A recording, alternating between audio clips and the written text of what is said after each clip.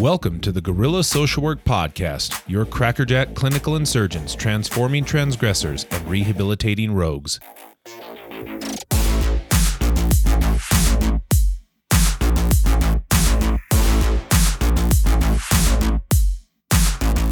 What is up, Guerrilla Social Workers? Sorry for our delay in posting, but we've been busy. That's no worry because today's episode is fire.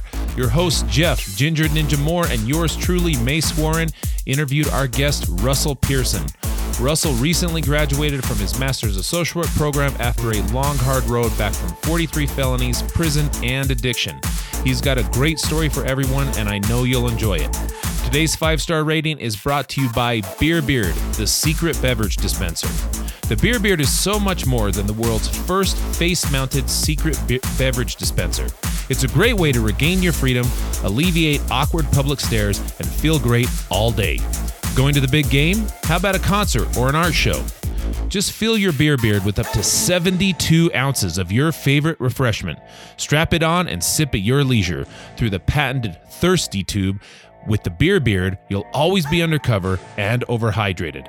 Try their patented Chili Tech bladder, perfect for beer, gin, or wine. Or strap on their hot Foil Max bladder that will keep you feeling hot under the collar for your Irish coffee, and hard cocoa. Take one on the chin today with Beer Beard at www.beerbeardbrews.com. And now, on with the show.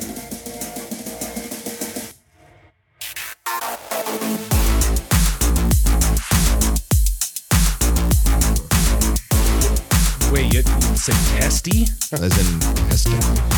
Yeah, I know. Testes. Where did you get that, though? What's that? That's been around forever. It's like as old as mom jokes. Saying testy when you're testing a microphone? Yeah, testy. It's a Beavis and Butthead joke, I'm pretty sure. Oh, okay. I was just wondering if anybody in the history of jokes has ever laughed at that. No one. No. Yeah. Okay. Yeah. Good. Yeah. So that's why. Been around forever. Yeah. But that's why I preceded that with mattered. Yeah. This. Cool. So if you're super clever, you say testy. Yeah. Oh, that's awesome. So, okay, cool. Well, we're rolling, by the way. So we have our guest Russell here today. Russell, do you want to introduce yourself to the masses? Yeah. Russell Pearson. I'm a fan of Mace. You know, he taught me in school, and Don't tell him that. I was able to pass the SUTSI exam, you know, because of the questions he threw out every This week. guy. Yeah. Yeah. So because of Mace, Yeah. you passed. Well, he was Dude, a part of it. I like hearing. he was I a like part of hearing. it. I like hearing. I'm a fan of Mace, though. I know, dude. That's definitely music. Don't say I'm a fan of Mace. He doesn't Music need to my any Yeah, more. can we scratch that? Let's back up. Yeah. Edit that in post. Well, no, see, whatever I'm happy to own that. You know what I mean? Was so okay, so good. Yeah. It's accountability. Yeah, There dude. it is. Yeah, I was thinking about accountability on my ride over here. I was thinking about this. Dude, I was going to ask you guys about this. There's something about people and their ability to take accountability, and their inability to do that, right? Okay, so here's my most recent example, right? This is not a gym story, by the way. So everybody who hated that last podcast, you can. This is a good one. This is a good one, though. I think it's a good one. Okay, This one's about running. No. No, this one's about Chinese food. Okay, you'll like this. So, okay, you guys, I assume, gotten Chinese takeout before, right? Mm-hmm. Okay, who hasn't? It's all good stuff. Yeah. No, American Chinese stuff, right? Yeah, like that, just covered in grease and sauce and The best. goop. Yeah, the best. Yeah. So I go now. There was a I was at work and I ran into the mythical "I'll buy you fly," right? Which, dude, I'll do that every single time. Like, have you ever passed up on one of those? Never. On a what? On a "I'll buy you fly." Oh, yeah. I'm no, like, that's say less. Say less, son. Yeah. I'll go get that, right? Yeah, always. Okay. So I was like, oh, okay. You know, and we'd been working for a while and we had there's a bunch of insurance stuff. Anyway, boring stuff, right? So the person who ordered it, right, was a lady. Okay. I won't disparage her name, but it was a lady. Now, so in this case, we'll say Betty. Okay, so Betty. Very, very feminine name. I don't have her permission to use her name on the podcast, so I just won't use it. We'll say Betty. Suffice to say, I don't look like a Betty, right? No. And I know this day and age, you know, you can make some, but I'm just not a Betty. Okay, cool. So And maybe Betty's a bad example because, well, we'll say Jenny. How's that? We'll say Jenny. Yep. Okay, Jenny's a better. It's no longer Betty. Jenny. Now there's a point behind it. Okay, because there's another B in this situation. All right, okay? Jenny orders this. Now I go to the store or to the takeout place, and she says, "Hey, it'll be under Jenny." Right? Well, it's not under Mace because it was ordered. They had like Apple Pay, so it went through a phone. Okay, cool. So I get to the counter and I say, "Hey, I'm here to pick up an order for Jenny," right? Now, the guy kind of gives me a double take, right? Which I understand that because I don't look like a Jenny last time I checked, right? I'm like, okay, cool, no problem. And he just kind of went, it wasn't crazy. So he goes, picks up the order and gives it to me.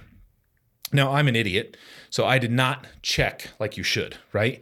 I think it's a cardinal sin. Didn't check to make sure all your stuff was there? Right. I didn't even check the order at all. I just saw it. Because you know what they do? They cut boxes in half and they just give you a pile of stuff. And I was like, whoo. And I assumed somewhere in the mass of that stuff was my General Tso's chicken. Okay. So then I get back to the office and there was like 4 or 5 of us that were getting stuff anyway. So I start unpacking stuff and then we start unloading it, right? Yeah. Quickly realize none of our orders. Now, you would think maybe this is a good thing because maybe they ordered some cool shit. Nope. The worst stuff on planet Earth. They might as well have ordered dirt, right? So I was like, okay, well, I got to go back because clearly, and then I looked on the receipt. So now you're flying again. Well, right. So I looked and I was like, what the hell? I looked on the receipt because now you got to verify what's going on. And in comes the second B.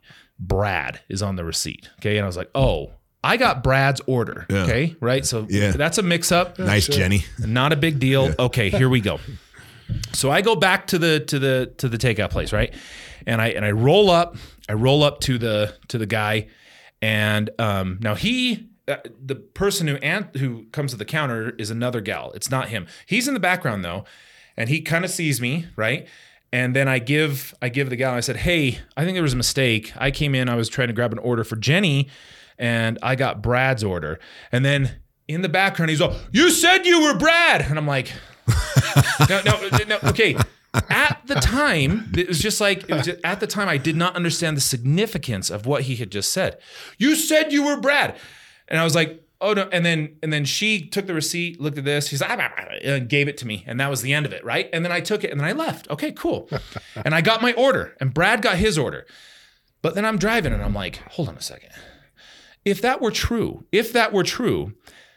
that I said I was Brad, that makes me a serial killer. Because I mean, think of what has to go into that. Like, you need to call the police because I'm a serial killer. What person would walk into a Chinese restaurant, say a false name, right? Yeah. Say they're Brad, and then take Brad's food, not do anything to Brad's food, and then bring Brad's food back. What kind of crazy, insane person does that except for a serial killer? Yeah. So I was like, that guy.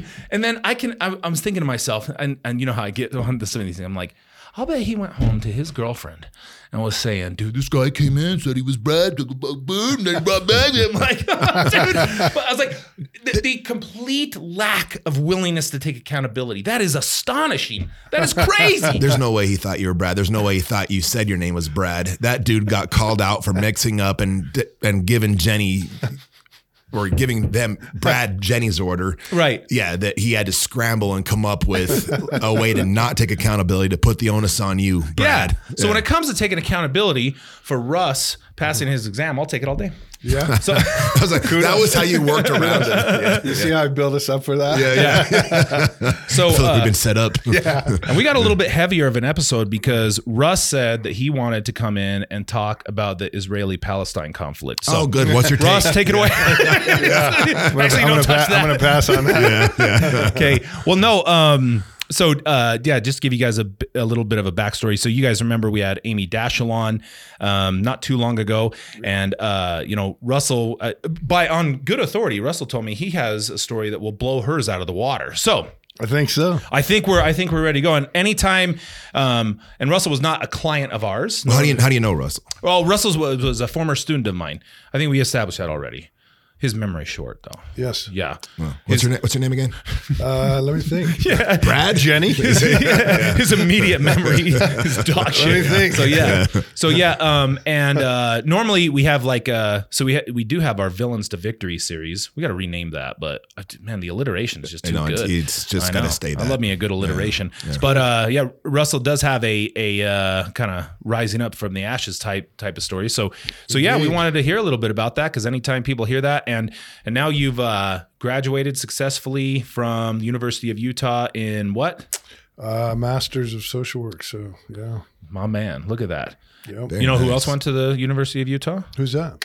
What? That guy right buddy. there. Yeah. It's the Weber State guy. Weber State undergrad, then University of Utah. 2007 is when I got my MSW. Okay, and you did all yours Weber.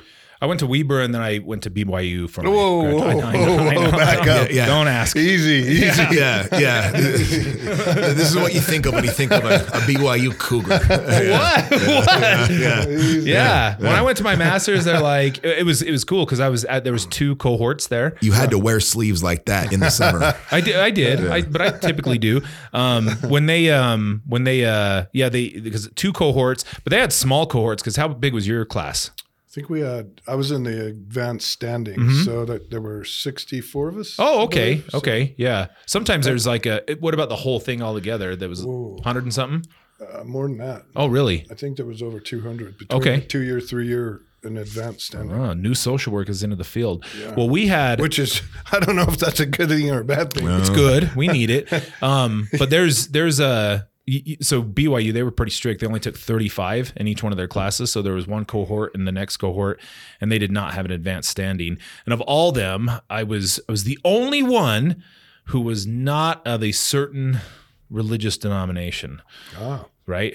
Do you know what kind? Buddhist. Right. Exactly. Yeah, exactly what I was thinking. Yeah. So yeah, I was not LDS, but they were really cool about it. They really wanted me to be there. I remember I pissed off a lot of because I was a cheerleader at Weber State. Yes, I remember. And a lot of the cheerleaders up there, they applied for BYU and they were LDS and they were and they didn't get it's called an ecclesiastical endorsement. Wow. Their bishops wouldn't give it to them, and they're like, "How did you get in?" And they're like, "I just went in and talked to the chaplain, and he just said, you follow the honor code?" I'm like, "Totally." And then,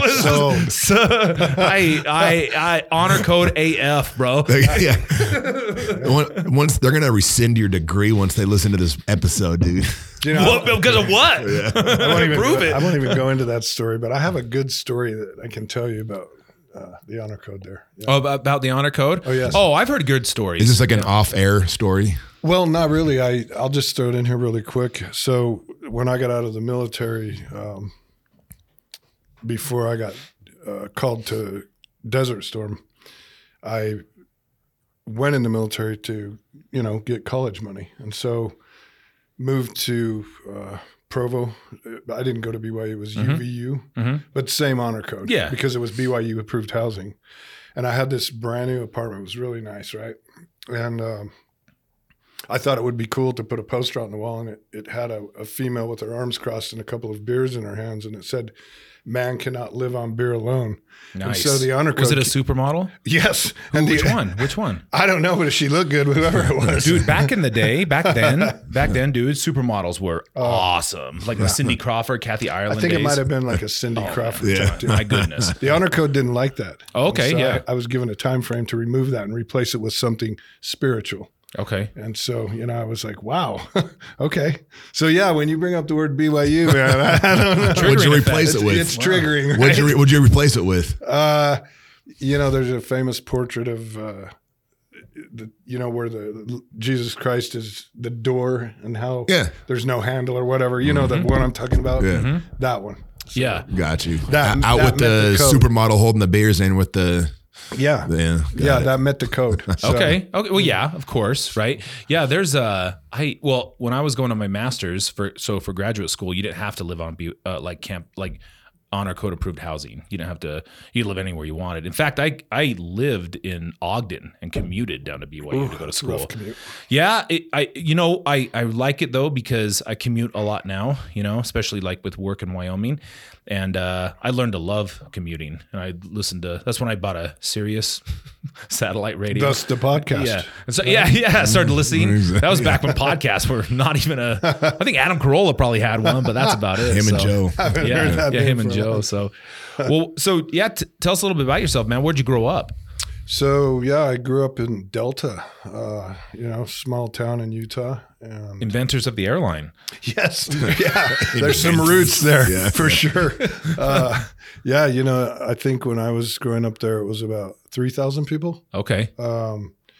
Family were farmers, and then the big power plant came, and my father, gave up a farming career for his father to go to the power plant, which was controversial, I grew up very LDS in a small town. Like you do. Did they have was it four-wheelers big down there at the time? Oh, yeah. Oh, bro. You ever been down to Fillmore? I got a Delta? KX 450 sitting in my garage, speaking of that. They have some epic four-wheel trails down there. Oh, yeah. Super fun. Yeah. Did you guys shoot jackrabbits with 22s and stuff? Oh, yeah. Dude. Before I became a convicted felon, of course. Yeah.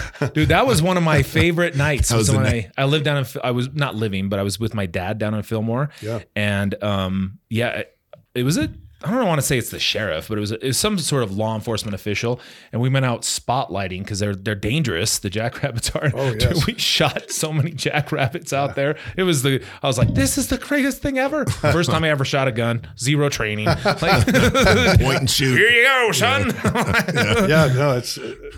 If you've ever been to Delta, you've been jackrabbit hunting. So Yeah. My ex-wife, she's actually from Fillmore, so I have a lot of family down there still. Yeah. How long did you live in Delta then? I was there until I was 18. Okay. Until I left for the military. Okay. I came from a really good family. I was never around, drugs or alcohol, anything like that. But, you experiment growing up, a few beers here and there, this and that, but nothing too crazy. Sure. But I had a good childhood. I had every opportunity to be successful, and, I can't share stories of trauma or things like a lot of people are exposed to that kind of go into addiction and different things. And that's sometimes too, I think that sometimes I guess is, at least in our field, assumed quite a bit, like especially with therapists. Yeah. In fact, they're kind of counting on it almost. Don't you ever feel that way? What's that? Like if you have a guy who's maybe dealing with substance use issues or getting out of prison or something, you just hear these cliches, like, oh, I can't wait to unpack his trauma. I'm like, how do you know any exists? You know what I mean? Just the assumption, like, what if you had a good childhood? Always looking for something. Right. Like an origin, right? Yeah. There's got to be a secret sauce to why this occurred, and then you can go back and explore that, and then unpack it. Yeah. Looking for something to work with, right? Yeah. Those billable hours. Yeah. there you go. Yeah. So what? I'm learning, trust me. Yeah. And you got into what branch of the military? The Army. So I was kind of thinking a mission, and that didn't pan out. And so I decided. Oh, an LDS mission. Yes. Not an Army mission. Yeah. Okay. We went on those though, I assume. Yeah. Okay, cool. I decided I wanted to go into the Army and, educate myself with their college fund and that. So at the time I enlisted, the Army was the only one that offered a 3-year enlistment with college money. And the catch was they got to pick your MOS and where you went. And MOS is? That's your job. Okay. So whatever occupation based on your ASVAB score. Okay. So someone that scores really high could go into the Air Force, whereas someone who scores really low is probably going to get infantry. So the ASVAB, yeah, the ASVAB score is like your intelligence essentially. Yeah. Okay. And like aptitude, I assure somewhere is in there, right? Yes. And for our Australian listeners, there's like 5 of them. A mission, an LDS mission is typically when a young man or a young woman, I thought girls go later, don't they? Or do they go at 19 also? I'm not sure how that works. Men go now. at 18 and women go at 19 now. I don't know. I don't I remember. thought girls go at dudes go at 19 to I think 21. they changed that. They did? I think so. Oh, okay. 2 years though. And then you typically go, you don't know where you're going to go. You usually go to another country, learn another language, which is really cool. And essentially you just kind of spreading the word of the LDS religion, right? I mean, there's more to it than that, but we say a mission. People don't know what we're talking about sometimes, but. Great cause for sure. Sure. Yeah. So yeah, I enlisted in the Army, and I left for the military August of '88. Yes, I'm old. That I graduated in May, so it was 3 months, and I left for the military, and I was sent to Fort Sill, Oklahoma. So Lawton, Oklahoma. That's where artillery is trained, and you learn your job. And so, got through basic training and AIT, and then I was sent to Germany. Mm-hmm. So I was attached with a cavalry unit, 11th Armored Cav, and really their mission was to patrol what most of us think of as the Berlin Wall, the actual Iron Curtain that separated East and West Germany. So that's still you existed. were there. Yeah, 89 is when it came down, wasn't it? What? So yeah, you. Now here's a little fun fact. Okay. How many people can say this? I was standing on the border with a machine gun when that became free.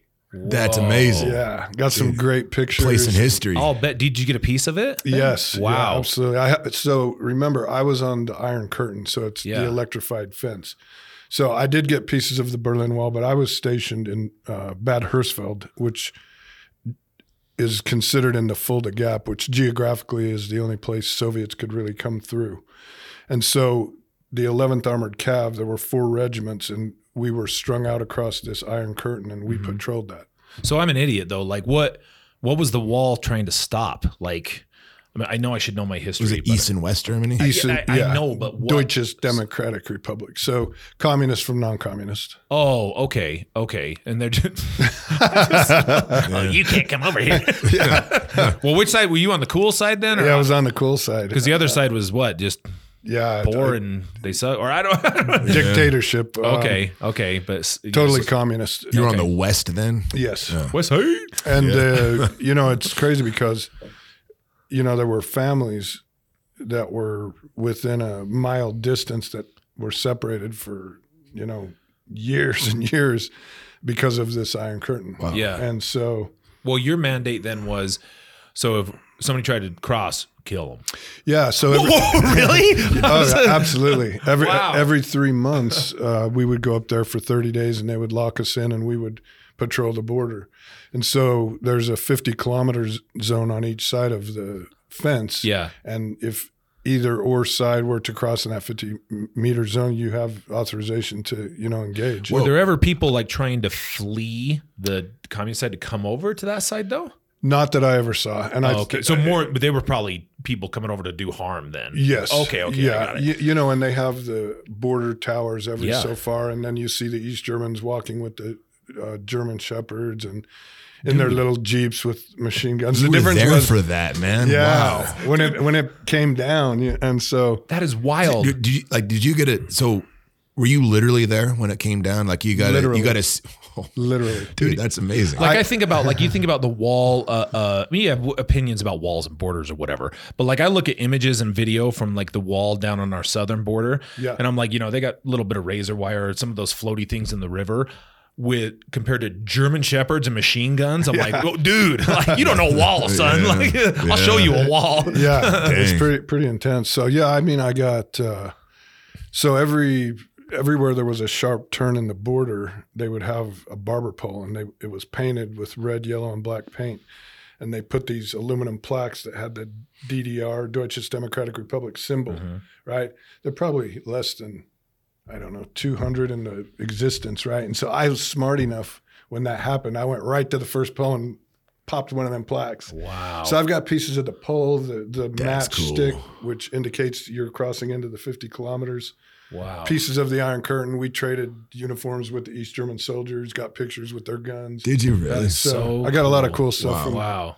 But yeah, I mean, that was a life-changing experience, No doubt. to be able to say that I was physically standing, patrolling that border Yeah. when the Berlin Wall. It's absolutely a pretty important spot in history. Yeah. And who would have thunk? I mean, I didn't know going into that would ever happen. Sure. So. Yeah. Hey, you were a kid. Yeah. And it was really, looking back, I'm very grateful for that experience. I don't think at the time I really valued for what it was. Yeah. But to think back and, a part of history. So it's kind of like, it's not comparable, but I was just thinking like even just because looking back on those things, you're right. Like when you're in it, it's hard to notice the significance of it. Like if you're just there and it's kind of like, hey, you're here to do this. And how long were you there, by the way? In Germany? Yeah. I was there 22 months. Okay. In Germany. So almost 2 years. Almost 2 it's years. kind of like becomes your routine, and then there and you probably how far in advance did you know that the wall was coming down? It kind of happened like just out of the blue. There really wasn't a buildup to it. It was more in Berlin than the actual Iron Curtain. But like I say, you have this beautiful countryside, and you have these families that are families, but they're separated by this huge Iron Curtain that's electrified, and you can't Potentially just 1 mile apart, wall in the middle. I mean, you could they don't literally see each look other. and see family that and so Wow. when that happened. One of the other soldiers, we had both just bought really nice cameras out of the PX. And so our lieutenant colonel came out in his Black Hawk, and he knew that we had these cameras. So we went up, and there's automobiles over there called Trabants. They're like, they probably have a weed eater engine, and they had like 8 Germans.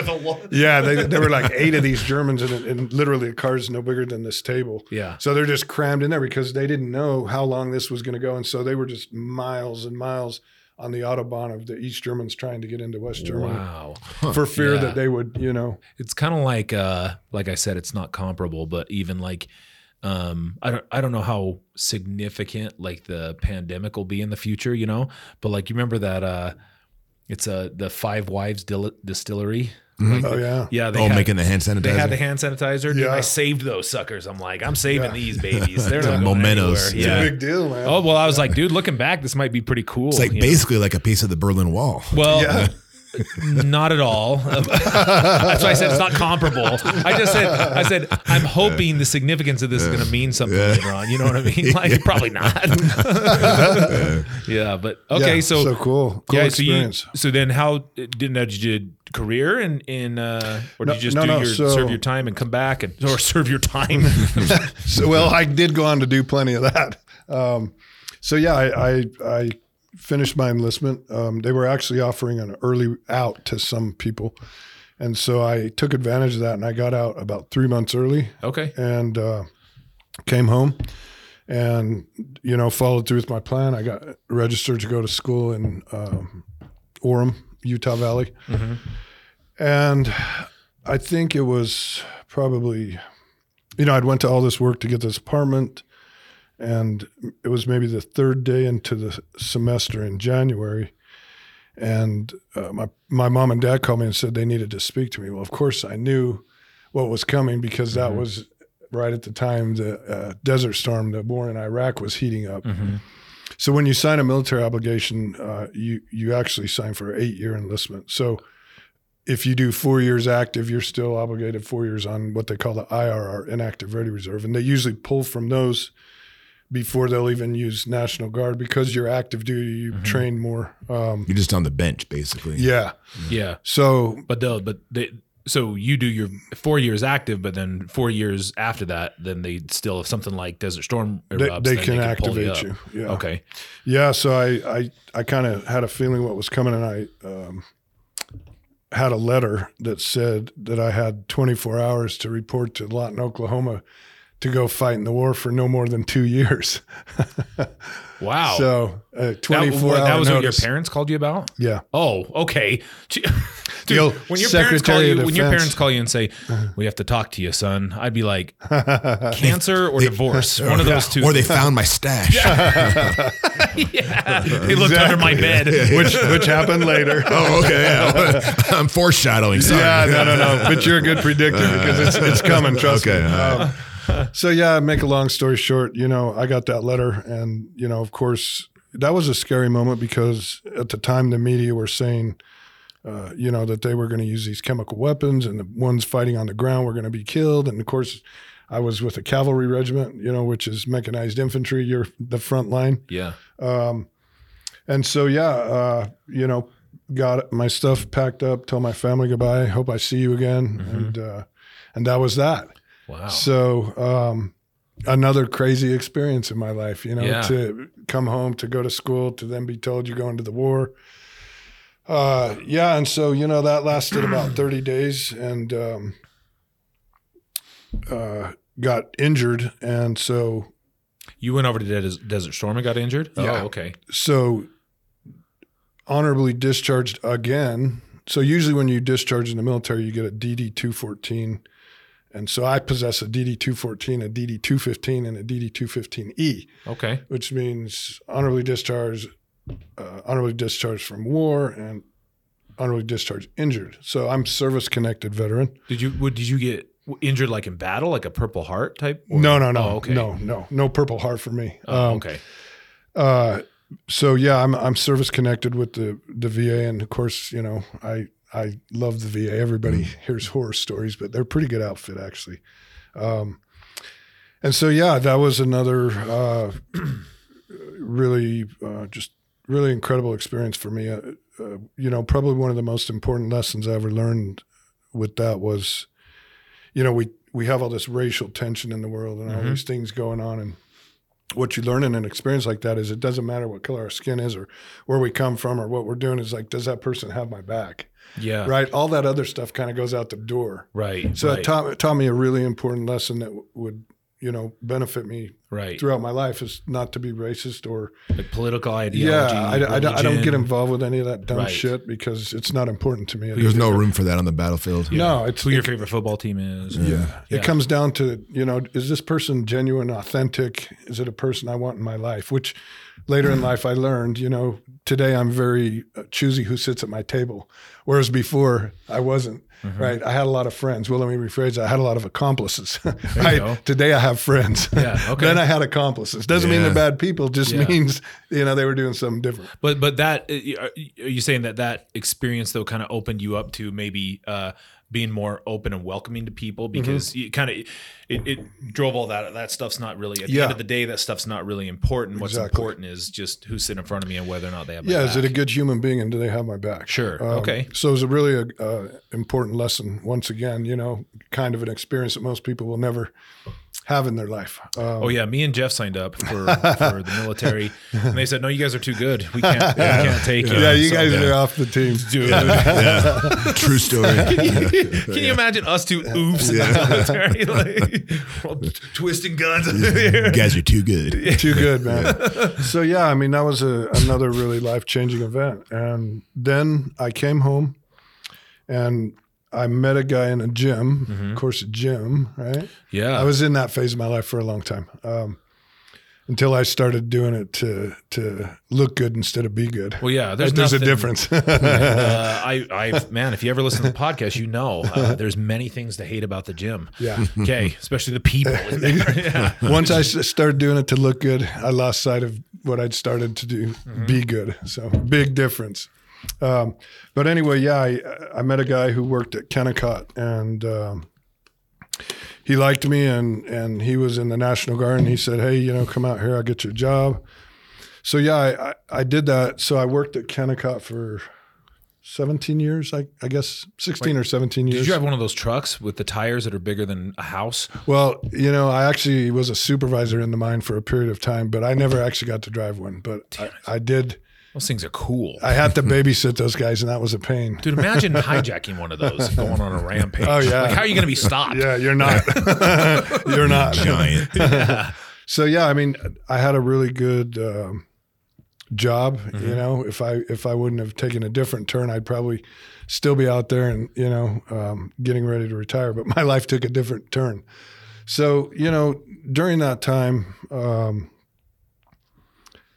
on paper, I looked good, and, I had the house, the cars, all of that stuff that's really not important. And by this point, to me it was. No real criminal record or anything? No. Okay. No criminal record, no abusing, alcohol or drugs. In fact, I didn't even try drugs probably until my later 30s. Oh, wow. So, yeah, I was drinking on the weekends, nothing out of control. And, but the most important part of that period of my life is that whole time I was a liar, a cheater, manipulator, thief. I wasn't a good person. Yeah. I wanted people to think I was good. I wanted to look good, but I wasn't good inside.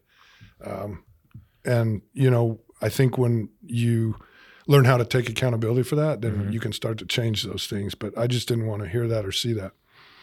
And so, yeah, but I was responsible. I mean, I went to work, I did the best I could. And people ask me all the time, like, where did your life turn? Or was there something that happened?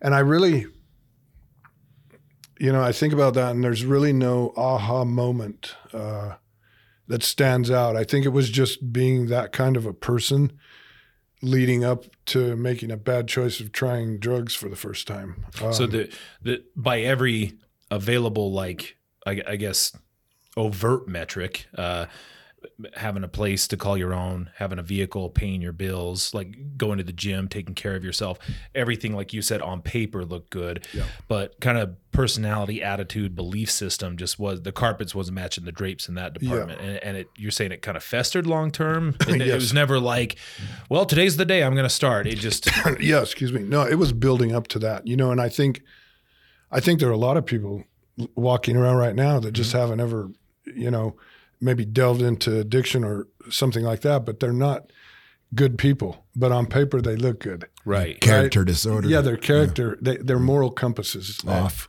Right. Right. But to look at that person, you may think, well, they've got it together. But internally, they're either liars or cheaters or manipulators. They're just not good people. Absolutely. It's funny how that is too. Like, if you look at, the one, don't get me wrong. I know, which obviously we'll get into, but more long-term drug and alcohol use to the point where it's compulsive and addictive and whatnot, like that begets behaviors that obviously cause more, problems in your life and whatnot. But that one quality is such a dividing factor from, like, there's people who are just legit scumbags, you know what I mean? Yeah. And they're just not using drugs though. So everything's like, oh, well, cool. You know what I mean? Like, which is like, well, hey, wait a minute. I know people who have, who are addicted to whatever, and they're, genuinely good people, you know what I mean? But like, nope, like it just, morality is gonzo. It's one of the main things I've learned in just working in this field is exactly that. People that use, like, whether or not someone uses isn't necessarily indicative of like the quality of person they are.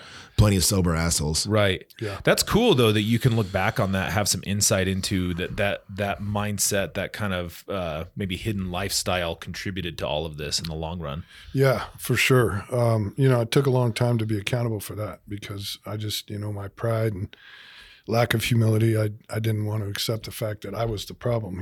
I was that guy on the pity potty. I could blame everybody but myself. I could give you every reason why I did what I did, but at the end of the day, it was me. Yeah. And I was making my own choices. Right. Sure, there were things in my life that affected that or had a part in that, but ultimately we all get to make our own choices, right? Yeah, and absolutely. I think that's where a lot of people go wrong is, they're always looking for a reason to blame. And it's when you learn how to take accountability, your life changes. Yeah. You said they were Brad. Yeah. Or the other way around. Yeah, exactly. Yeah. So, that, like I say, looking back, I don't really know of a particular event other than I think it was just my poor behaviors leading up to that moment when I first tried. To this day, I've never even smoked marijuana. So I went right to cocaine. And when I found that, I thought that was the greatest thing ever until it became a very expensive habit. When was that? When did you first start using? So I would have been 36 years old. And that would have been what year? 2008, 2009. Oh, okay. Somewhere in there. All right. Okay. I was going to say that wasn't the height of cocaine's power. Then. No. Okay. And so, to make a long story short, that all came to an end when it got to the point where, my habit was exceeding my income. And I ended up paying one of my employees overtime. I was a foreman, and I paid her overtime that she didn't work and told her, I'll give you some of that. And luckily she had the, integrity to go and tell them, hey, I didn't earn this. Of course, they called me in and said, you can resign or we're going to fire you. So after 16 or 17-year career there, it was over. I guess some people would have learned their lesson, but not me. I went on to Union Pacific Railroad, another wonderful job. Oh, yeah. And I was about 2 semesters away from finishing a bachelor's degree in business. And to hire on with Union Pacific, you needed a bachelor's. So I ended up finishing that in agreement with Union Pacific if they'd hire me, that I'd finish the degree. Kind of a probationary type thing? Yeah. Sure. Okay. To put it into a short story, we had a accident down there where the Fear Factory haunted house is. A guy had laid his head over the rails and severed his head. So my boss and myself, we had to investigate, being managers for the company. And what I didn't understand is the way federal laws work is all people will be tested. Of course, I was using, and I'd forgot to put my Minuteman, the synthetic urine to pass the test. Yeah, Jeff never leaves home without it. Yeah. There you go. It's a Wizinator, different brand. Yeah. So, of course, I couldn't pass the drug test and lost my job because I just walked off. I just walked away. Wow. So the federal investigation, and then everybody gets tested. Okay, regardless of your role. It doesn't matter. Wait, so did the guy just commit suicide then, or? Yeah. Okay. Yeah. And was he even part of the railroad, or was he just some dude? No. Wow. No, he'd drawn a few symbols in the dirt and then walked up and laid his head, and so his neck and looking at his rear end are laying on this side of the webbing of the rail, and his head's laying on the inside of the track like this. Whoa. Clean sever, very little blood, just cauterized it with the trucks, the wheels of the truck. Oh my God. So that was a interesting event. To say the least. Yeah. To say the least. So, witness a severed head and lose your job in one night. I was, pretty insane. Holy cow. But anyway, I guess my point in all that is I went on to work after that. I was still able to manipulate my way into another good job with Tesoro refinery, and ended up using their company credit card excessively. I couldn't account for it and fired again. Wow. So, all because of my drug habit. It's interesting how you're very accountable with the words you use. I manipulated my way into another job. You don't feel like you got that job legitimately? No.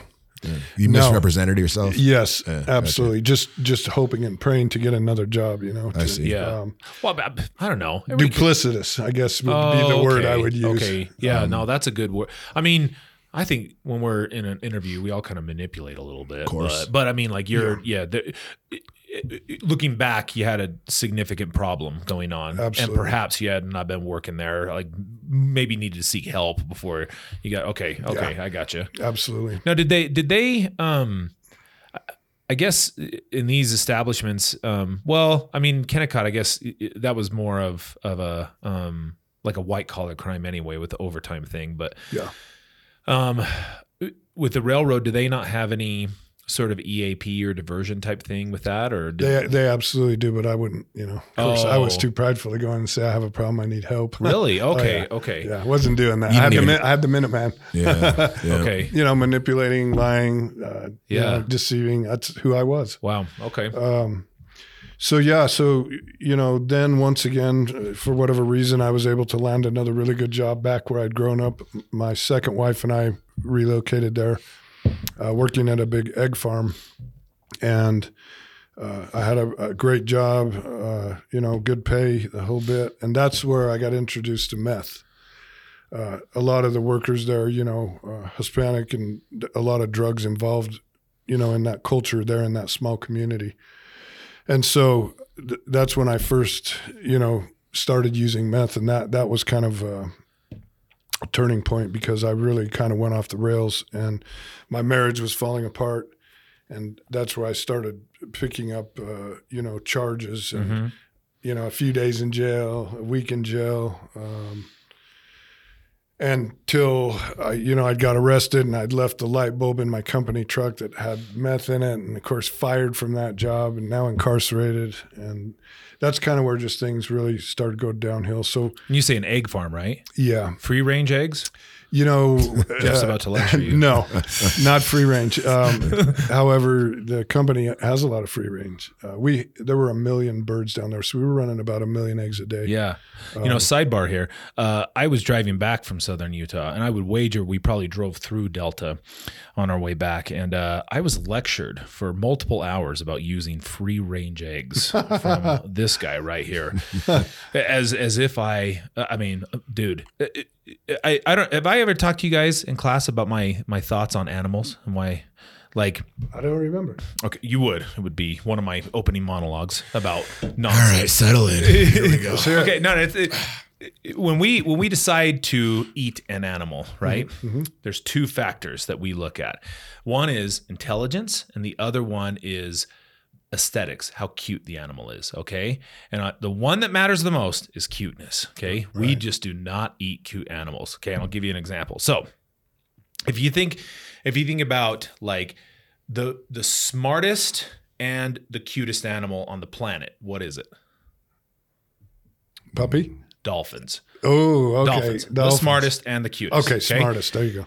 And we don't do much to dolphins, okay? No. People say they eat them. I don't think they do because of the mercury, but I think like when people are kidnapping them and putting them so you can swim with dolphins and stuff like that, they're saying that. But we don't do anything to dolphins because they're super smart and super cute, right? But if you take an animal that's super stupid but beautiful aesthetically, like a peacock, you ever heard of anybody eating a peacock ever?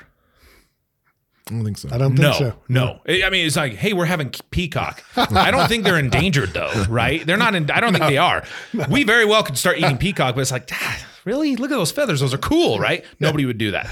Okay. So then I'm like, now you can go down the line. I mean, if you look at it, pigs, they're pretty intelligent, but ugly as hell. So we'll eat the shit out of a pig, no problem whatsoever. Everybody will eat that. So then this guy talking to me about the dumbest and the ugliest creature on planet Earth, a chicken. You really should eat free range. They need time to roam and everything. Right after he got back from SeaWorld with all those dolphins in captivity and that poor whale that was tortured there. I had him going for years thinking I cared about that. Well, it was worth a 3-hour lecture, dude. And then I got on and I was like, I only want chickens that grow up in cages and they start growing into the cages. I only will eat tortured chickens henceforth. So I assume that wasn't the farm you were in. So well, yeah. Just a really quick little thing. We would bring kids there on tours, and we would have some of the chickens in a cage, and you would ask the kids, where do the eggs come from? And their answer was Walmart. They had no idea that a chicken laid an egg. It was Walmart. That's where we get the eggs from. That's funny. Well, was there anything about see, you kind of said that when you started using meth, that's when things started to go off the rails. Was there anything about the meth, the high that it gave you, or the way that you were using it, or that contributed to things getting off the rails, or was this just like threshold effect and that was it? I think the problem with meth is it's more of the sleep deprivation than the drug itself. Mm-hmm. When you're going 3-4 days without sleeping, man, and everybody talks about the shadow people, I think those are realities. And it's the poor diet and the lack of sleep, and it just starts to create all this paranoia. And because how long is a cocaine high compared to a methamphetamine high? Oh yeah, cocaine an hour, and you want more. Whereas meth at that time, you could do a line and you were good when you first started using for a couple of days. Wow, your eyes are dilated and you're grinding your teeth, and I don't think it's got quite that effect anymore with all the restrictions of ephedrine and all the things they've taken away. But back then it was pretty potent stuff. Oh yeah, that's back in the day when you just buy ephedrine over the counter. Yeah, wow. And now that's a problem. And so I don't think it's near as strong as it was back then. But I think more like the sleep deprivation and just creating paranoia and it's like the byproducts of the substance that you're up for days, and whatever recovery your brain does when you're asleep isn't happening, and so your perception of reality is distorted. That whole thing, big time. And meth or not, if you were just putting yourself through that and you were able to somehow stay awake for that, damn, that doesn't do a body. Yeah, I mean, you don't even have to do meth. Stay up for 3 days and see how you feel. You're going to be like, Yeah. Trashed. So yeah, the lack of diet, you're dehydrated, not sleeping. And then of course with the drug, it's just, you're off the rails. So yeah, I was committing crimes. I was getting in trouble with the law, in and out of jail. And then I ended up, so I'd racked up about, I don't know, maybe 12 or 13 felonies at that point. And then I ended up doing a year in the county jail in Fillmore, and I got out for not even 2 weeks, and I got in more trouble and ended up doing another 9 months. So, a couple of years there. Wait, you did a year after 12 or 13 felonies? Yeah. Did you know a good lawyer? Well, it's a small town. Oh. And I played the veteran card a lot. Oh, okay. Once again, manipulating the system. Yeah. Were you using while you were incarcerated? Did I ever use while I was incarcerated? No. County jail, it's tough to. State inmates, a lot of the state prisoners go to county jails because it's double the revenue. So the counties love to house state inmates, prison inmates. Yeah. And I was doing time where I grew up in the county jail that 30 miles from my family. So they house about 80 state inmates there. So yeah, doing time, and then I went through that kind of phase, and I'd just done a year, and we always find God in jail or prison, and then the minute you walk out the door, you leave him there, and life comes quickly. And I really thought that I wanted something different, and so I came up to Salt Lake, and I got connected with the VA. They gave me a little job at the VA hospital. I was sober. My daughter and her husband were actually living up here. He was going to school, so I was able to stay with them waiting for veteran housing. And I got actually enrolled in back then it was the LSAC, I believe. I don't know if it was a SUTSI program. Yeah, LSAC is what it used to be. So I did that and the BSW. And, things were going pretty good for about the first semester. And then I went into class one night. It was an evening class, and I looked at my phone, and I had a bunch of missed calls from my daughter. I called her back. She's like, "Your mother just died." Whoa. So it was my mother, 66, so young, stood up in the front room, had a heart attack, and just lost her. And I just spoke to her. So once again, I used that as an excuse, to use. And it wasn't an hour after I'd gotten that phone call, I'd called one of the guys I'd done time with, met me off the freeway, and we were smoking meth. So, well, was it like you say you used it as an excuse to use? Like, was it something like you were legitimately grieving and were looking for the pick me up, or was it that you were fine, but here's another opportunity to use? Honestly, I think it was an opportunity to use. I wish I could tell you different, but I'd be lying. I'm getting that from you, that you're more than willing to maybe not paint yourself in the best light at that point in your life. Absolutely, yeah. It was more of a reason to use. It gave me that reason I needed to say, poor me. Right. My mother just died, so, and you always have regret, but I don't live in the past. I look forward because that will serve you no purpose. But I was high at my mother's funeral, just to give you some perspective as to where I was at, and my mother was my life. She was my best friend. So yeah, that was a tough thing to go through. Of course, making it even worse being high through the whole thing. And from there, once again, just off the rails, and things really picked up, and getting in a lot of trouble, picking up a lot of charges, in and out of jail. And, that went on for, I don't know, 4 years probably, of that kind of behavior, just committing a lot of crimes, getting in trouble with the major crimes unit, GPSing my car. Later, I would find this out when I applied for my licenses, and I had to get all the police reports. Oh, really?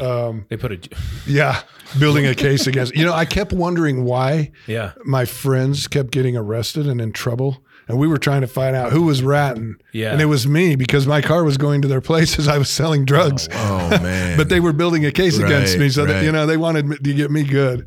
Yeah. And I didn't find that out until I applied for my license with Doppel. When you have to get the actual incident reports, it discloses everything.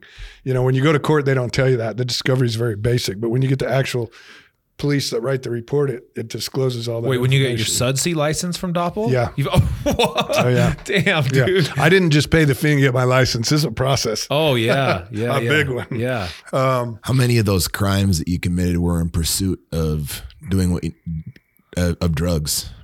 Like either getting them or getting money. I'm imagining stripping copper from I was never a copper stripper. No? I was the guy that would, go into Best Buy and throw a laptop down my pants, or walk into, Nordstrom's and take 5 pairs of $500 jeans and just walk out and not even care. I just didn't care. Gotcha. I had no regard for that. And get away with it too, huh? Yeah. Well, most of the time. Yeah. I do have 7 or 8 theft felonies, so there were a few moments that didn't go down the way I wanted it to. You weren't batting 1,000. No, I wasn't batting 1,000. Okay. So yeah, I was just committing a lot of crime, and I had just a crazy period of my life until eventually I got charged with a pretty serious distribution charge, and looking at prison, and they put me in veterans court. At the time was a specialty court, like mental health drug court. It was kind of just starting up. And, I was drinking baking soda, trying to pass the UAs and failing most of them, and being sanctioned to jail and this and that. And then I picked up a pretty serious charge. I was given a first-degree felony, which is considered a life sentence, for aggravated robbery. And then I had a restricted felon with a gun in the car. And that's really when life changed for me, because I knew at that point I was going to do some real time. That's a wrap at that point. Yeah. Okay. At least a decade, probably, maybe longer. You said aggravated robbery? Yeah, aggravated robbery. And being a first degree, you're doing 5 before you even see the parole board to get a date to parole. So you're doing 5 before you even find a date. Before you even have a chance. Yeah. So yeah, I knew I was in some serious trouble, and I had about 6 other felonies rolled into veterans court that now weren't going to be taken care of, attached to all of that. Oh, wow. So I knew I was in pretty serious trouble. And a guy had told me about a place called the Other Side Academy. I'd never really heard about that place, and it was fairly new at that time.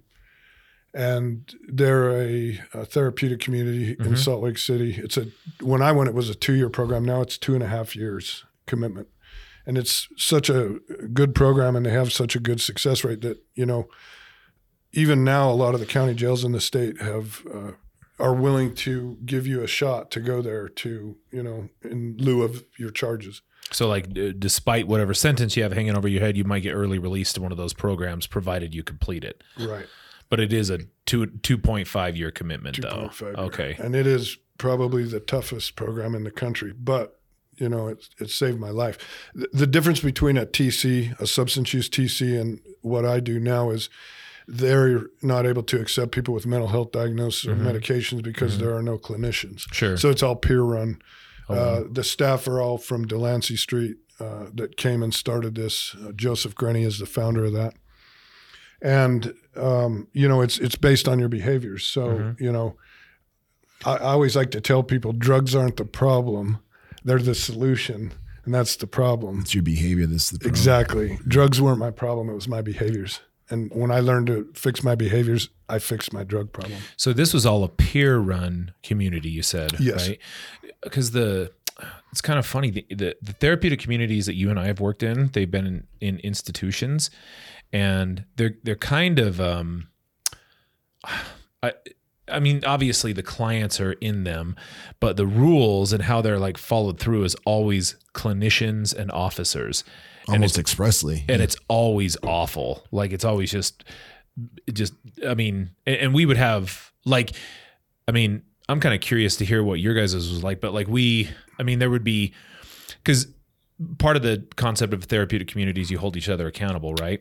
100%. But in this, it was like manufactured accountability. Like we would have dudes, so they'd have like these things, they called them pull-ups, and it was the idea behind it was like, I'm pulling you up from a bad behavior. Sure. It wasn't that though. It was like an insult. It almost led to fights all the time. And then what happened is they mandated how many pull-ups you had to do in a certain period of time. There's like a quota essentially. And then guys would just make deals. Like a dude would be like, hey bro, so I'm going to pull you up for leaving not clean out the microwave. And then you pull me up for farting in line. Okay, cool, sweet. And then they were and clients would tell us about this. And I'm like, well, what's the point? And then they're all, well, because it was just stupid. They made us do that. And I was like, well, it wasn't their rules. Right. If it was organic and it was peer run, I see that being a deal. But when you're just answering to other people like clinicians who were saying, no, you have to do this. And that was kind of the whole thing. It seemed like it just pulled out of but what was your experience like there with it? Yeah, well, it's a much different experience. One of the programs in the prison, John Langford used to teach, they called them relays. Mm-hmm. It's like Conquest and the different programs they have. And just like you're saying, they get together before they run group and they say, hey, you didn't fill the coffee pot. So I'll hold you accountable. And, I left toothpaste on the sink and you'll get me. Mm-hmm. Definitely not that way at the Other Side Academy. It is probably the most authentic, highest level of accountability a person could ever imagine. So their idea of therapy is twice a week. They have what are called, they were called games when I was there, but now it's breakthrough groups, I believe. Mm-hmm. So 2 hours you go in there, and during the week, if you do something, it's called a pull-up. Then I correct that behavior, and your only response to that is okay. Anything more than that, you would be in trouble. Then you write a slip, you drop in the game box Tuesday or Friday night. I'm going to put you in a room, me and Jeff, we're going to play the game. And then I'm going to bring that behavior to him with a group of 20 or 30 students. And then you're going to hear about it from all 20 or 30 others. And it can be very intense. We're going to play a game like Uno? Vernacular, not like Uno. Oh, okay.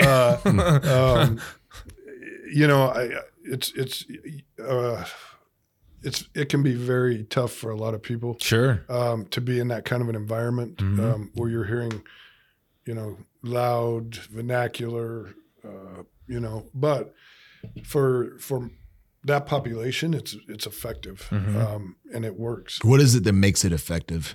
Well, I think the biggest thing that makes that effective is because it's being brought to you by people that you can't dispute. So like you're not looking at some artificially earned authority figure. It's someone that's lived the same life that you're living. And so what they have to say, you actually have some buy-in. Credibility. Wow. Okay. It's credibility. You can't, some people say you can't bullshit a bullshitter, I guess would be a good way to look at that. You're being told by someone who's lived their life just like you something, and it's hard to dispute that. Did that matter to you? Like, did that resonate with you immediately, or is this something that like over time it started to make sense? So me, I struggled, my pride. So you could tell me my eyes are brown and I'd resist it. Gotcha. I didn't, I was prideful, and it took me a long time to be able to just sit there and listen. And when you do that, you can change your life. Because here's the thing, that person bringing you that may be completely full of shit. Maybe everything they're telling you is not valid. But when you're able to just sit there and listen and let them say how they feel like you may have affected them, it changes your life. Because, I think a lot of people, we try to defend ourselves always. We're always trying to defend our position. But it's like, if internally I'm authentic and I'm being the person I say I am, then why does it matter? I have to imagine that translates into other areas too. Like I imagine, I don't know, like you have a boss who's chewing you out for no good reason, and I don't know, being crass about things and treating you inappropriately, and you just sit there and kind of take it. But if you talk back, you might get lose your job or something. Yeah. But that. It's telling you, they're not telling you nothing. They're telling you something, but also they're telling you a lot about their personality, what type of person they are. You're still absorbing information about that person. And if you get defensive, you lose that. Absolutely. And then at that point in the future, you react like how that person's talking to me is going to now dictate how I'm going to interact with them in the future. And if I get so prideful about it, I miss that. And I'm just focused on what a dick they are, and then I'm like, I should start building injustices towards that person. Yeah, sure. Exactly. Yeah. I think the biggest lesson it teaches you is humility. And I think a lot of us lack humility. And when you're able to sit there and listen to that feedback, right or wrong, and just take it, it changes you. They used to tell us, look, take what you've heard to your pillow tonight. And when you go to sleep, think about it. Because if it stings, there's probably some truth in that. Mm-hmm. Maybe not a lot, but a little. And what it does is it gives you an opportunity to become a better version of you. You get to become a better human being. So then it becomes my responsibility when you've given me that feedback. Maybe Jeff said something to me that has some validity to it. If I'm open to that and I internalize that and I think about it, that's really a blessing. I mean, that's really what love looks like, is holding boundaries. We talk about boundaries in the clinical side so much, but do we really know what boundaries means, or what they can do for a person? For the most part, no. Exactly. What I'm getting from you is that the value of the feedback isn't necessarily the thing that's being said to you. Like I could be giving you feedback and I'm doing my best to give you feedback. You can tell I'm being genuine. Maybe I'm completely off base, but the value comes from you listening to what I have to say, not arguing back, internalizing it, and then stopping, when your head hits the pillow, actually trying to process through what I'm saying, maybe trying to find if there maybe what I said wasn't quite right, but what can I take from it to make it right? That just the process of you downloading what I had to say is where the change happens, not in some grand wisdom that I bestow upon you. It's the process that you go through in hearing me. That's exactly right. If you look at human beings, and you don't have to be an addict to learn this, we react on our emotions. That's what we do, right? And if you just give yourself 30 seconds, and every one of us in our lives have 30 seconds to take a pause and think about that emotion and just sit in it, it'll change the outcome of what you're about to say or do. But we never do that because we react on our emotions. Right. No, yeah, we react. I don't even think we take enough time to process the emotion we're experiencing. We just act on it, and then and then we're in handcuffs, or then we're going, why did I say that? Right. And the wife's saying, get out. Right. Or later on we look back on that, and then we look, and then again, rather than leaning back into it again, we move it, we point fingers in all other directions. Like, absolutely, he hadn't done this, I wouldn't have done that, and so on and so forth. So did you complete the Other Side Academy? Did you graduate from there? I did. So I stayed the 2 years, graduated, beat my prison sentence. Wow. And then I went in and I asked, the keyword, to stay another year. Because I like who I was becoming, and I wanted to give back to the place that had saved my life, literally. In fact, I'd still be in prison today, serving out my sentence. If you're doing things the right way, and that the beauty of that program is you don't ever have to leave. In fact, a lot of the peers I went through with are now staff members there and made it their life. Oh, wow. So they don't depend on any funding. They have social enterprises. They completely support themselves. As a nonprofit, they don't ask for anything. So they they do like moving and stuff. Yeah, they've got the number one rated moving company, Thrift Boutiques construction company. They're completely self-sufficient. So one thing I love about the model is you can stay there the rest of your life. When the insurance runs out in 30 days, you're not going to get asked to leave. You can stay there forever. Wow. Which is an amazing thing to have, because, and I'm clinically educated now, and I see that happen a lot is, they don't do their Medicaid application, so now their Medicaid's run out. Well, you got to go. We can't provide services. Right. And it sucks. Right. So I love that part about that model. Well, dude, good luck asking a clinician, hey, we got to go move this house today. Like, what? Yeah, exactly. Yeah. Wow. So, I could just go on and on about the things that I love about that place. But you were there 3 years total then? Yeah. So I spent 3 years there, and at 3 years I felt like I was ready. I had learned what I needed to learn. And, the way I saw it was there were things inside the model that I, wanted to know more about on the clinical side. And so I thought, so it's not like I'm rare or special by any means, but I possess a few things that, per se, that some may not. So, being a veteran, I understand their services, and I understand veterans because I am one, which is a population that I'm very passionate about and wanting to help and work with. And then two, I spent 3 years in a therapeutic model, and I understand it very well. We've traveled to Spain and England and looked at the TCs and their models. So I understand the model really well.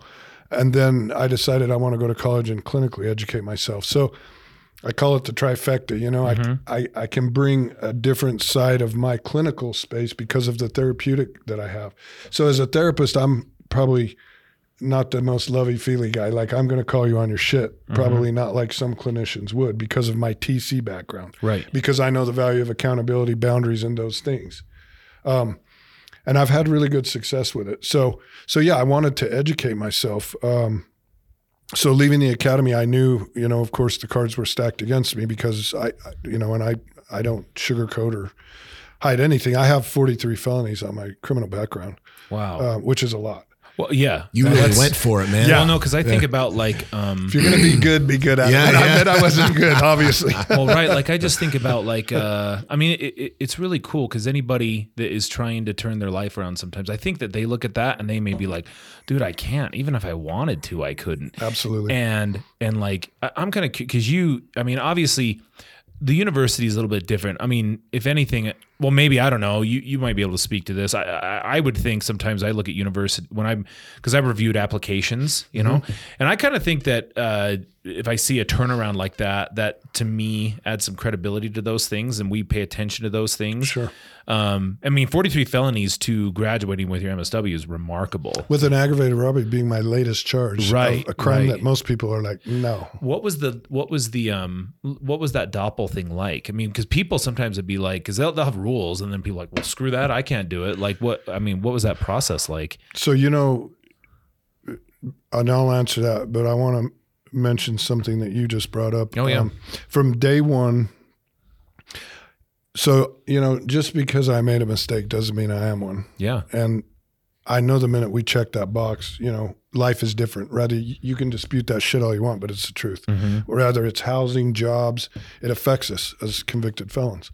I wanted to prove that I'm not going to be that statistic, and I don't care what it takes. I'm going to do this. And I knew it was going to be an uphill battle, but I don't care about my title as a CSW or any of that stuff. What I care about is showing other people with criminal backgrounds that you can go on and reinvent yourself if you're willing to put in the work. And I tell people all the time, and I'll argue this with anybody, the thing we destroy, and it's not just addiction, but if you look at everything in life that gets to a point where there's problems, it's trust. We lose trust. And there's one way to get trust back. It's a formula. It's time and consistency. That's right? Good. If you're willing to put in the time and be consistent, doing the right thing over and over and over until it becomes you, then you'll get that trust back, you know? And most people are not willing to do that. And it doesn't just have to be with addiction. So when I work with guys, I tell them all the time, time and consistency equals trust. If you're willing to do that, you'll get the life that you deserve. But, you know, as we see in addiction, most people are not willing to put in the time or the consistency. Yeah. I mean, they're already kind of in immediate gratification mode anyway. It's hard to get time and consistency is not a story they want to hear. Not a story they want to hear, but true fact. And so the University of Utah, when I graduated, I'm actually now an ambassador for them. And I have 2 students I work with who have criminal backgrounds that I work with to help them, you know, to see that, hey man, this is doable. Oh yeah. You know, that's super cool. So yeah. And that's, you know, that's really, so, you know, I ask this question to a lot of people and I very rarely get the answer that I believe is the right answer. And there is no wrong answer, but I'll ask you to, if you could describe, don't blow it, Jeff, pure happiness, true happiness in life in one single word, just one word, what would your one word be? One word? One word. One word.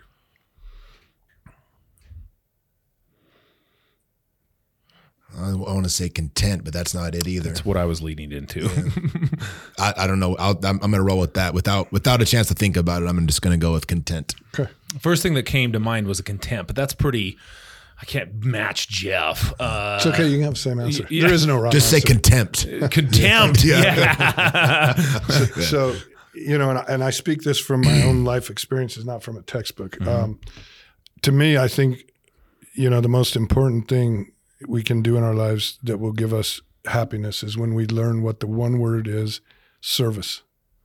Right? It's doing something for someone when nobody's looking or expecting anything in return. To give you purpose and meaning. Yes. When you learn what service means, to serve another human being, it changes your life. And you tell me how many people you know in your life that truly live service every day of their lives. How are you looking at it? What are you calling service? Service as in, are you more worried about what you think you need or want versus what others may need or want? Do you ever think I'm not good at that. Do you ever think about, I want that new TV, but you know what? I could give $100 to whatever. You know, I'm pretty selfish. There's a lot of ways. I mean, hell, even seeing someone on the street, you know, with disheveled clothes, and how many times do you ever walk up to them and just say, "Hello, man, how are you doing?" Like, right. You know, what's going on with you? Right. Like, yeah, I think it was. There's so many ways you could describe or define service. Probably right about the time you were over at the Berlin Wall, I learned from Conan. Crush your enemies, see them driven before you, and hear the lamentations of their women. Yeah. And then I just based my life off that. So definitely not service oriented. That's about when Conan came out. Yeah. And so, you know, when you ask that question, I think, is the word consciously in your mind on a daily basis? Do you look for ways to serve others? And I think most people probably could not answer that. No. Honestly, to a yes. Even sometimes I wonder. It's tricky, right? Like I think about if you're doing something even out of a charitable cause, you know what I mean? Like sometimes I'll do it. I'm like, what kind of tax write-off I get on that? Exactly. Right. Yeah. And I go to the tax time, and I gave $500 to the DI. What do I get? It's always a motive. Check your motives. I will say though, like one of my, Guilty. and I don't do it full time, but I do really like teaching, and you know one thing I've gotten from students is I think, and I'm not talking crap on anybody. I think they say, "Hey, we know you really do care about us," and I do, and I care about our industry. You know, I care about it. I'm going to blow his head up. He does. Okay. But I really no. I think and to me that's really rewarding. You know, because it's I mean it's not like I'm taking in the big bucks there. But I love doing that. I love working with you guys. That's service. Yeah, you know? That's finding a way to serve others, and it's like, you know, especially in our field. You know, it's stressful, man. We deal with a lot of trauma and on a daily basis, and it takes a toll. And you know, none of us are getting rich doing it, and so, you know, it's serving others, and that's just where I know that I need to spend the rest of my life for me to be happy. That's where I find happiness in my life, is through service. And I didn't even know what that word meant. That's awesome. You said something now that is I'm going to come back to because it makes sense. So. You were talking about that you did 2 years at the other side and then an extra year where you stayed on as a staff, and you said as a student, but to give back. Yeah, and you'd said something like I learned everything I needed. You know, I got what I needed to learn at that point, and so as in the moment I was kind of logging that in my head because.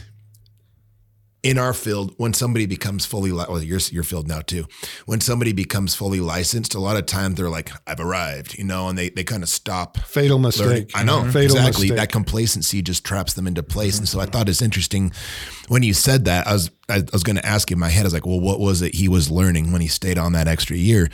And I mean, I guess you just answered it. You were now in the driver's seat as being the dude with the feedback that could maybe try to help people. But you were like, even so, you were still going through your own process. I mean, it's not like you were a finished product and you didn't see yourself as a finished product. Still not a finished product. Yeah, and so that's where the service comes in. So that extra year was, you were helping out, but it was also for you. Yeah. Yeah, that's because I could have left. I'd beaten my prison sentence, and there was nothing holding me. And you know, to commit another year, you know, when you've gone without a cell phone or, you know, had any relationship or any of those things we all want, it's a big commitment. But you know, it was worth it to me to finally do something unselfishly. Not, you know, I call it the I want, I need. Right. And I took a look at my life and I said, you know, what I need and what I want is to give back and share what I've learned to some of these younger students. So, well, so you're facing 5 to life, and you know, the opportunity to go at the other side comes up. I'm assuming that your motivation and intention in signing up for the other side at the time that you were offered that deal differed from what you ended up motivation and intention wise in staying that extra year. You're absolutely right. I didn't go there to change my life. I went there to beat a prison sentence. Yep. I didn't go when there did that connect for you then, man? I get asked that a lot, and I can tell you. So throughout the course of your time there, one of the things they do is at lunchtime, they had a seminar every day, and it was to teach people how to articulate their words, speak publicly, because most of them have never done that. And once in a while, every 4 or 5 months, the staff would ask the students, they say, I want you to get up and I want you to name a name of someone who has made a difference in your life. And I'd probably been there 7, 8 months, still trying to beat a prison sentence, not really bought in. And usually people would say 1 or 2 names, or they'd mention staff. And I think I had, 6 or 7 guys mention my name. And that was my aha moment. I realized right then and there that I now have a responsibility. Like, I am making a difference in another person's life. You didn't recognize it at the time, huh? No. Okay. I had no idea. And it was just by doing the simple things that matter most that we all lose sight of. Connecting. Just going and having a conversation with someone and spending some time with them, getting to know them. Those things matter. And I didn't realize the impact it was having on these younger students. And when you assume that kind of responsibility and power, and we all have the same when we work with clients, we're literally changing people's lives by what we're telling them. It's a big deal. And so that was my aha moment. And that's when I really think I learned what serving another human being is like. If I have the ability to help another human being want to stay here and fight for their life, man, that's powerful. And I don't want to be that guy, to just take that for granted. And it's a big deal. That is powerful, man. Like, I mean, imagine like that they were learning something from you to the degree that was a reason why they continued to go and fight for their life. Right. Or you're running a group, or you're the therapist, and they're like, man, like this. I feel like this guy's really. That's why, I mean, our work intrinsically becomes really rewarding at that point, despite whatever your paycheck says on there. Like that becomes really rewarding, and I like that too for students, because I mean, and like in the SUDC program, there's a lot of folks that do have a history of addiction, and I think they doubt their ability to pull this off. Absolutely. And of course, I mean, I can always be like, oh no, there's ways around this, but I mean, you just look at me, I'm good with students, but I'd be like, I'm trusting this lunatic. He just talked for 20 minutes about Tom Cruise, like, you know what I mean? But like, I think coming from you, if you're that, like you said, you're the ambassador for that, that's like real world. Oh no, this is how you do it. This is how it goes. And I mean, it's not like a competition, but I think the mark of having the 43 felonies and still being able to come it, I mean, that's saying something. Like, I think that it would inspire and give hope to a lot of kids who are on the come up. Yeah, for sure. And you asked me, and just real quickly, I'll share this. So of course, I was denied back into the bachelor's because I had relapsed back when I first started and just bagged it. I was denied the first time I applied for the master's because of my background. Had to meet with the committee and talk about my criminal past, and overcame that. Then, of course, when I applied for my SUDC, I was denied, and I had to gather 3 months worth of information, spent like $800 getting police reports and letters of reference and all of this other stuff. Overcame that, was issued my license. It was a huge moment for me. That's so cool, dude. Had a little trouble with the CSW, not as much because they went off of some of my SUDC stuff. So, to come from where I should be, sitting in a prison cell, to, finishing the bachelor's, the master's, the SUDC, like I say, I don't care about those titles. What I care about is in hopes to inspire others that, you can do this. And people ask me all the time, well, like the students I was with, man, how am I going to talk to them like you do? And, and I tell them, look, it's simple. Don't ever act like you know what you're talking about if you don't. Right. Try saying, absolutely, I have no idea what it's like to be in prison, but I would love to learn. That's humility. Yeah. And I would love to listen for you to tell me, and then I can share what I learned to maybe help you, rather than DBT says do a behavioral shut up. You know what I mean? Absolutely. And so you're right. It's humility. It's being humble and not trying to teach something you don't know. And so, yeah, right now, I'm putting like 75, 80 hours a week. So I work Valley Behavioral Health part-time in the forensics as a therapist, in their intensive and outpatient. And then I'm full-time in Tooele at Warrior Spirit, which is a Native American treatment facility, as a full-time therapist, which is residential. So yeah, it's a mix, and I really love it. Just prior to that, I was working with the Other Side Village, and they're the ones that are building the 440 tiny cottage homes for the homeless. And I love that organization. It's a cool organization. Yeah, man. I just had a problem because I couldn't get licensed there with my supervision hours and that. So wonderful organization, amazing what they're doing. So, I'm just, getting all my supervision at Warrior Spirit and waiting to take the exam. And well, one thing I can say about you, man, is so, by the way, you won't have any problems with that exam. I know people worry about that, but you'll nail it.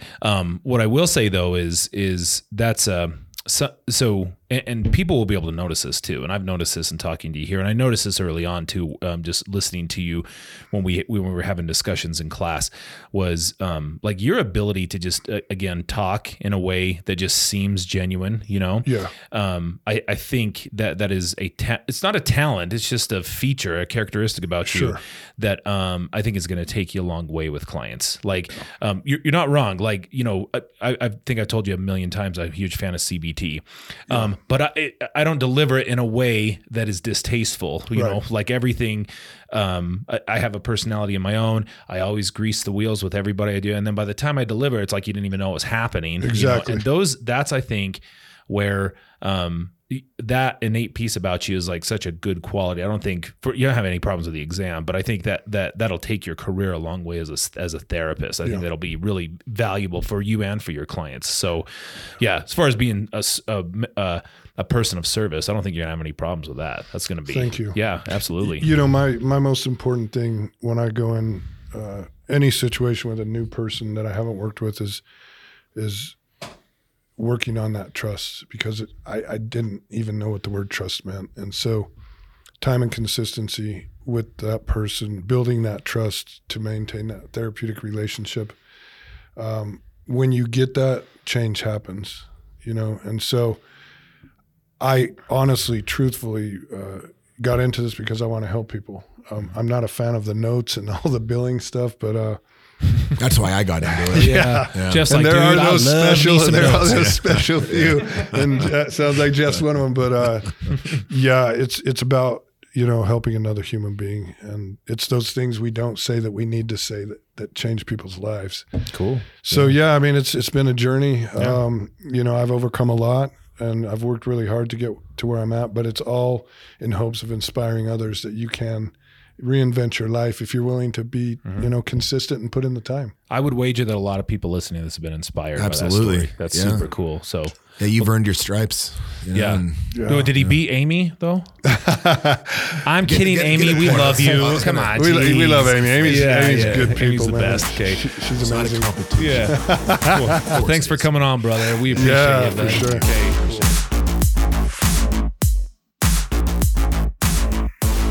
And that about does it for this episode of the Guerrilla Social Work Podcast. We hope you've had as much fun listening as we've had making it. You can find us on Apple Podcasts, Spotify, YouTube, or wherever you listen to your podcasts. Just search for Guerrilla Social Work Podcast. Please leave us a 5-star rating and share it with a friend to help us grow. We'd like to stay and chat longer, but we're lying. Good night.